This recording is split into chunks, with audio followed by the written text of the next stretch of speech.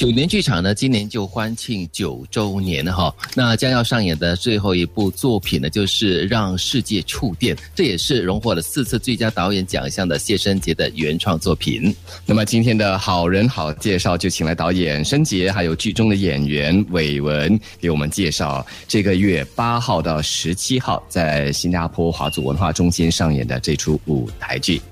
早安两位。Hello， 早安，大家好，大家好。对，想问申杰哈，让世界触电是你继这个第一舰队后为9年剧场写的第2部这个原创的剧本，那这部剧说的是怎么样的一个故事呢？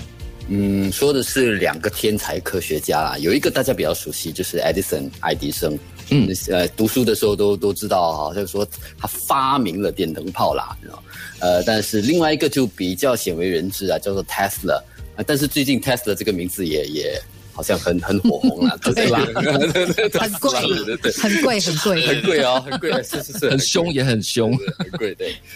他也是一个天才。那么2个人的，其实在19世纪美国的时候，他们有一个争霸战啊，所谓的就是电流的系统，就我们现在用的电流啊，有分 AC 和 DC 嘛，直流电和交流电，当时呢是不肯定的。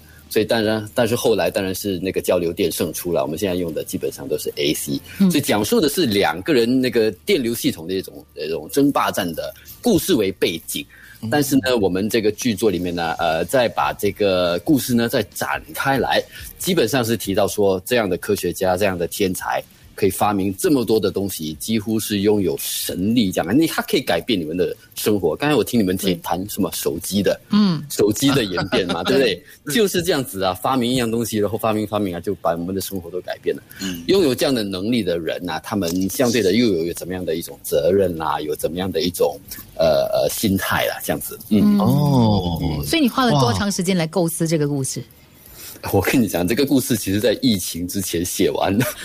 那个剧本我在2020年4月的时候就刚好写完之后呢，就进入那个疫情状态了。哎呦，所以本来是在2020年要上演的，结果就挪到了今年。对，但是在建中有没有就把这个疫情的这些曲折都开始融入在你的剧本里面做调整？有吗？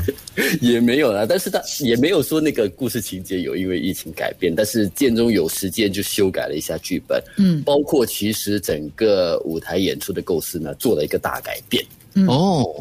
就是之前是在一个本来就是比较传统式的镜框式的舞台演出的，其实就在新加坡华族文化中心的那个 auditorium 那边演出的。但是后来我就想说，这样子跟观众距离又有一点远，因为现在又有很多安全距离的那些条例嘛。后来我想说，不然搬到那个多功能礼堂，它是一个空的地方，所以我们就自己再重新搭建了一个圆形舞台，让观众有一点好像围绕着这样做，我们可以控制我们要跟观众交流的那种状态。可是我很好奇，你这个故事的这个概念是怎么来的？可能因为我以前是理科生吧，对，我是理科转文科那种啊。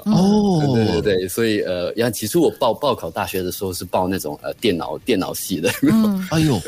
然后所以一直对科学很有兴趣啦。然后其实我的演员训练啊那些，我也引用了很多科学的理论啊、生理学啊那些来配合我们的训练。哇！因为甚至很多个戏给我的感觉就是每次听你讲戏，我就觉得好像自己在长知识。有的时候是科学，有的时候是心理学，有时候心理学。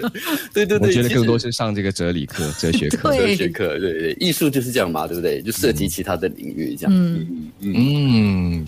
真的是不容易哈。那其实就是除了这个舞台设计很特别以外，人物的造型设计也是别具匠心的，是不是？那我看到服装啊，好像是蛮特别的。你们请来的哪位设计师来帮忙设计这次的服装呢？他们是一个队伍啊，就是2个人，叫 Jacqueline 还有知颖。他们呢，这是我第2次跟他们合作了。那么他们是利用了就是以19世纪那种服饰为一个蓝本。但是就做了比较后现代的剪裁啦，就是这边少一块，那边歪一点。然后对，就有一点点好像不是太均匀，不是太平整这样子。然后那个布料啊、颜色的选择、配搭也比较大胆，就让它有一点比较大的戏剧性啊。